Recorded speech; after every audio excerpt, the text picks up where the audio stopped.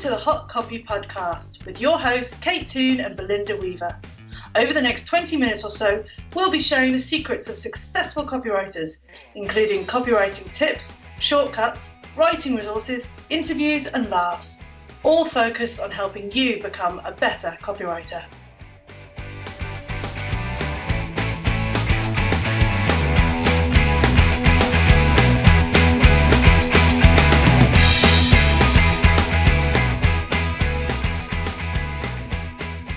Hello and welcome to today's podcast. We are very excited to have our very first interviewee on board. Hello, Glenn.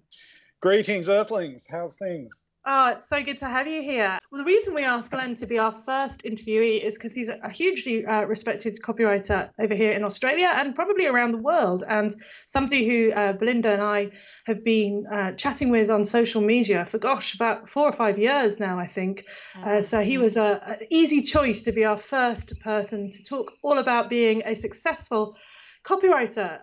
So I'm going to hand over to you, Glenn. I'm going to ask you to introduce yourself to the listeners and tell them all about yourself. Well, I don't know how to top that. I'm a copywriter. I work from my home on the central coast of New South Wales, which is about an hour and a half drive north of Sydney in Australia. And I've been doing this for about 13 years, I think, and I was a technical writer in the software industry for 9 years before that. Oh, I didn't know that. That's interesting. There you go. I did that for a little while as well. Ah, well, we've got lots to talk about. We do. We can have more in common than we realise, Glenn. Kate, you might have to leave for a Shall little. I just go? So you've also ruined our first question, which was, what is your business? Where are you based? What do you do? And who do you do it for? You've covered all those things already. God. Well, yeah, kind of. My business is Divine Right. I don't know if we covered that. I do mostly web copy these days, although I still do the occasional brochure and scripts, press releases, case studies, that sort of thing. And when I say web copy, I mean a lot of SEO copy as well. Although I think those two things are kind of becoming one. So who do I do it for? About 3/4 of my customers are actually small businesses. I do a lot of work for bigger businesses, corporations and government, and they tend to provide a lot of jobs. But in terms of volume of clients, about 3/4 are small businesses. And I think that's because I rank well in the search engines and get a lot of off-the-street traffic, a lot of off-the-street clients. Okay, well, you mentioned you did technical writing in the software industry. So what made you skip into copywriting? Necessity. My big mouth, to be honest. When I was working in the software industry, I just had one too many arguments with my boss and started looking for a new technical writing job. And after 6 weeks, still hadn't found one because the bottom had fallen out of the IT industry, and the junior jobs that were available, I was overqualified for, and no one was leaving their senior jobs because they were a little bit smarter than me and they didn't open their big mouth. So it got to the point where I was thinking, well, I'm calling lots of people and I'm writing to lots of people. What else can I do? I've written a brochure. When I was a technical writer, they asked me to write a company brochure at one point. I thought, well, what's that called? I think that's called copywriting. I'll tell people I'm a copywriter. So I actually called around and asked if anyone needed copywriting, as they didn't need technical writing, and it turns out they did. A lot more people needed copywriting than technical writing. So I set up a business that day and been doing it ever since.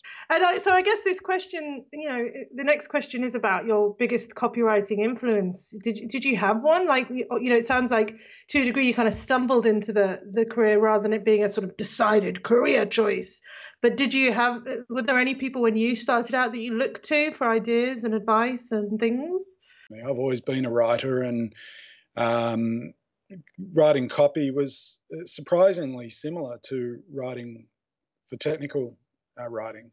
So no, I don't really have any copywriting heroes or idols or anything like that. I've not really paid much attention to other copywriters. I've read a few books, but mostly around the business side of copywriting. So, for instance, I've read Bob Bly, one of his books, and that was interesting from a business point of view. I've also read a bit from Joseph Sugarman and John Caples, but really looking at them, because it's all American, a lot of it doesn't really apply in Australia, I don't think, and it's certainly, I don't like a lot of their style. So I really read about them and read their material because they had been successful, not because I liked them. I agree with that difference in style. I know a lot of people say to me, "Oh, you must love this copywriter and that copywriter," and I'm like, I don't know who they are. Yeah, I have to say, Should I know? everyone bangs on about Bob Bly, and I've actually won the Caples Award, but I have no idea. I've never actually looked into who the hell he was. So you know, and I've not read Ogilvy, and I've not read any of them really. I'm sort of similar to you, Glenn. I just kind of get on with it really. And you know, in recent years, I've sort of befriended more workaday copywriters, but no sort of big influences for me either. Yeah, well, I don't know. I think that's part of one of the things that I think is kind of lacking in copywriting, particularly amongst most of the aspiring or junior copywriters that I speak to. Maybe lacking is the wrong word, but I feel like there's this overemphasis on doing things the way other people do them. That you have to look at the data and see what works, and particularly from a user perspective or a reader perspective, you have to know what works. But you also have to trust your instincts, go with your gut, and be creative, be bold, and do what you think will work, because you're not stupid and you're a writer. So if you're good at writing, you tend to write Good anyway.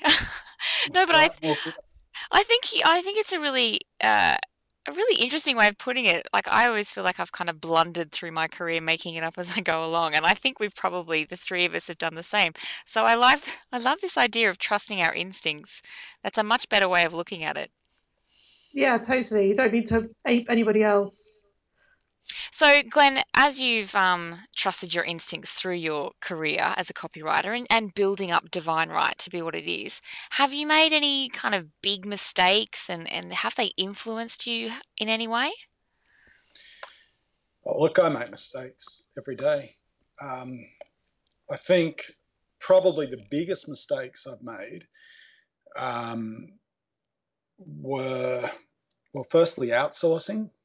I originally had this grand vision for world domination, you see. So I would, in my vision, I would have a team of copywriters doing all the work, and I would just smoke the cigars. But it never happened. And when I actually tried to implement it, I always just found that no one ever did the job properly. So when I outsourced to people, I don't know whether it was because they were not as good a writer as I thought. I think that's part of it, but also because they just don't care as much, because it's not their name on the line. And previously I had, on my about page, I had 4 or 5 people listed there and presented my business as a little bit bigger than it is, thinking that would be a good option. And then when it didn't work out for me, I thought, well, this is a bit crazy. And I'd had a few people asking me, a few clients asking me as well, do you do all the writing yourself? And then some people said, I don't want those other people doing the writing, I want you doing it. So I thought, well, I'll ditch that model altogether, and I'll just say front and center that I do all the writing myself. And that's when I also switched from presenting Divine Right as a we to presenting it as an I. So talking about myself rather than us.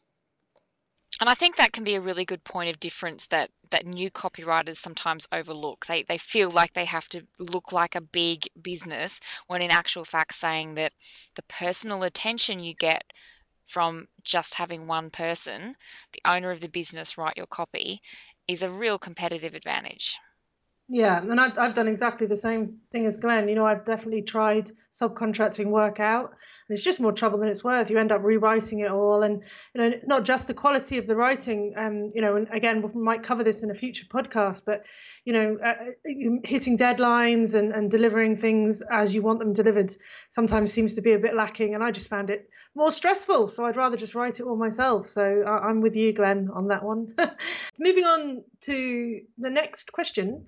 Which is kind of to help out any sort of copywriters who are listening, who are looking for some good resources. Are there any resources that you use regularly, like tools or sites or books? There's most of the books that I've relied on or enjoyed in the past have not been copywriting related. Some of them were books that I picked up in the technical writing world, like Minimalism Beyond the Nuremberg Funnel, which talks about writing the absolute minimal amount of copy that you can get, the absolute minimum. Or in that case, they're talking about technical writing, but it applies in copywriting too. Other books that I've enjoyed are things like Predictably Irrational by Dan O'Reilly, and more because that's about biopsychology.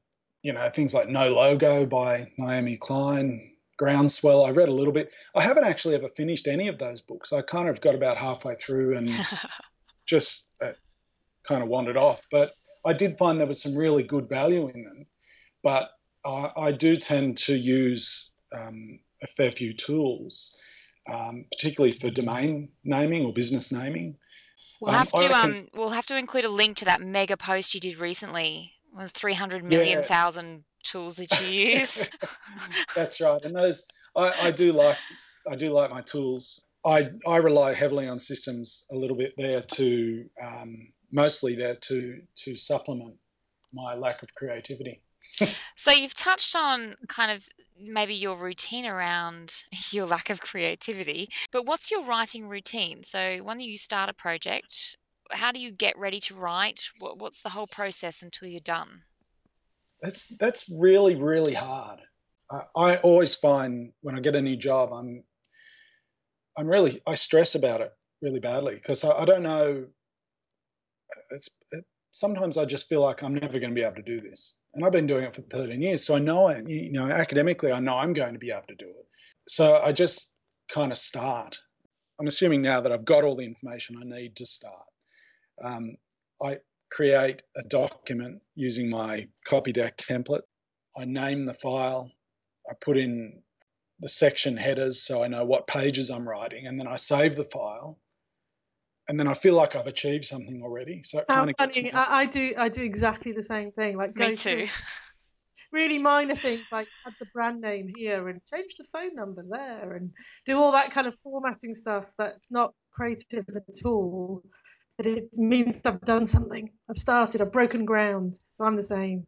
Exactly. Yeah. And it does break that terror grip a little bit. And then after that, I do try to start with the high-level information first. So I like writing homepage copy the best.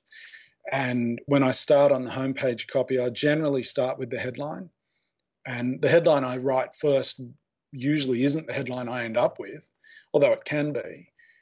And I try to start as dumb as possible as well. So I'll read the absolute minimum I can to understand the general offering and who it's for, what they do, and the crux of the offering, so that I don't focus on the wrong things in the homepage, because it's really the homepage has to nail the general domain. It has to be generic enough and high level enough that people will understand, okay, that's what they do.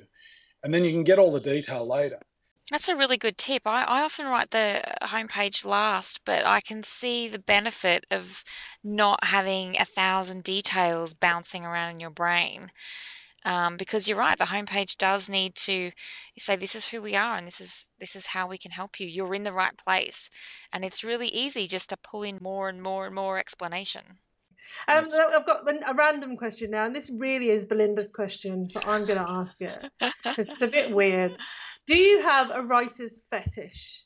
Now, take that however you want to take it, but You don't know how dangerous that is. exactly, keep it clean. Fetish. Writer's fetish, Glenn. Oh, sorry, writer's fetish. No, look, I don't know. I think the closest thing I could say to having as a writer's fetish would be that I'd love to write copy a little bit more in a real voice. I wish clients were more open to the sorts of things that I think readers are open to. I think a lot of clients are very risk averse naturally and very conservative because they had English teachers. So, even minor things like having clients who don't want you to start a sentence with a conjunction because that's what their English teacher told them at school. I mean, that's a really minor example, but it's a really, if I'm told that I can't start a sentence with a conjunction, I find that it really hobbles me. It makes it very difficult for me to write properly for that job and to string my ideas together. And I do feel that it undermines compromises the copy.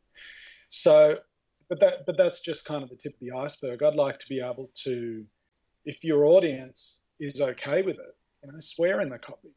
If that's what your audience wants to see, then do it. If they want bad jokes, include bad jokes. I know that humor is always touch and go, but if you know your audience well enough, particularly if you're in a real niche, take some chances. Be bold in the copy. And I know I'm using those as examples, swearing and jokes. They're just examples, but just be real. Be more real. Try more creative approaches in the copy. Don't just use the same rubbish that everyone else uses because everyone else uses it. So it's not so much a fetish as a perversion. I really find that that's what I'm always tempted to do and what I'd love to be able to do. And it frustrates me a little bit when clients are a little bit too conservative for their own good. Yeah, I think this is something Kate and I've talked about where we are both very excited when we have a client who wants to be bold and has the courage to have a truly unique voice. It's Yeah. exciting to write and it's exciting to read as well. Kate's was, now you have to say this, Kate, because Well, I of what think maybe I happened. took the question the wrong way, but mine was I have to have aniseed balls. I have a big, giant jar full of aniseed balls that I suck on when I write copy. God, that sounds so bad. No, I don't but I You're didn't. upset. It's a G rating here. Yeah, but they're just sweets, so I have to have my sweets. Maybe it's the sugar, but it does make me write better copy. So hey, that's my fetish. Don't judge. Oh, look, if we're talking about stupid habits, It's I'm not sitting here. stupid. It's not No, no, stupid. no. I was thinking ahead to what I was going to say, Kate, Okay. honestly. I'm sitting here spinning my texter. I've got a chisel point whiteboard, or it's actually a permanent marker. And it's really well balanced, and I spin it around my thumb. I've been doing this since high school. But this particular texter, it's like a comfort blanket for me. I can't think without it when I'm writing, and I can't consider a client brief. I can't sit on the phone and talk without it. I even walk around the house if I'm on the phone to a client. I'll walk around and I'll spin this in my other hand. And similarly, I can't write well if I'm not on my keyboard. So I can't write very well with a pen and paper. Yeah, see, I think that's your real writer's fetish. Yeah, me too. That the weird pen The thing. crazy pen thing. That's we want the crazy pen man with the beard. That's what we want. That's what we were after. That's what we were aiming for. Right. So, Well, Glenn, there you go. I delivered in the end. You got there in the end. so if we've been talking about, some of the things during this conversation about new copywriters and aspiring copywriters. If you, with all your experience, could give one tip just one tip to a new copywriter, what would it be? It's such a tricky one to nail down one.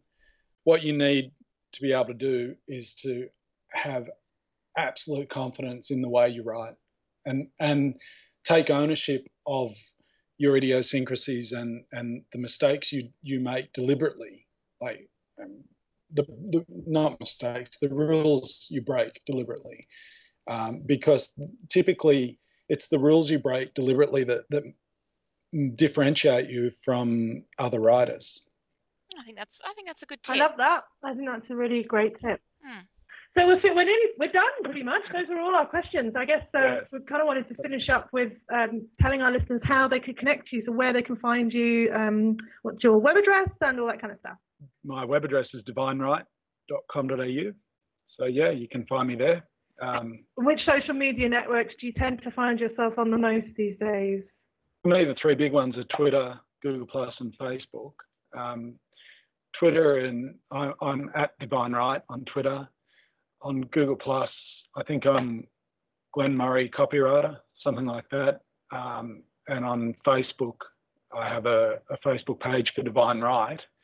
I think it's just facebook.com/Divine Write. We'll share all the links to all your different networks on our show notes at the bottom of this week's podcast. Anything you want to add, Belinda? Excellent. No, I'd just like to thank Glenn for his time and the giggles and the advice and telling your story. I think it'll be really helpful for new and aspiring copywriters and even old jaded ones like us. Yeah, no, it was great. Thanks ever so much, Glenn.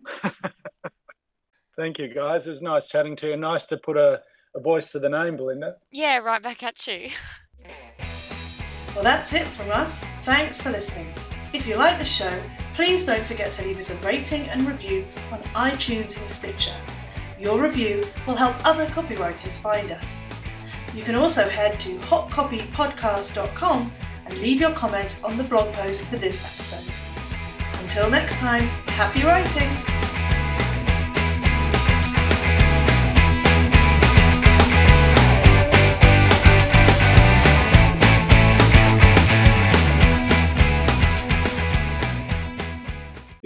So maybe start again. Who do you do it for? And just cut it short.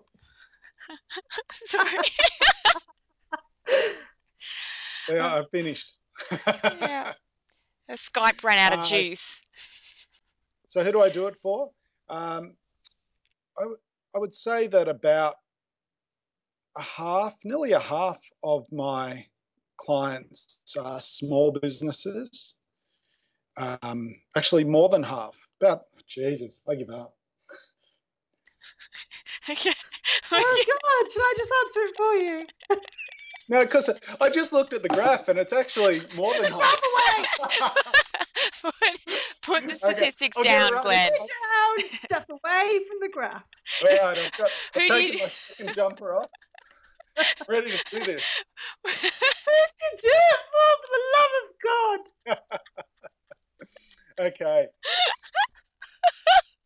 That's enough for you, Belinda.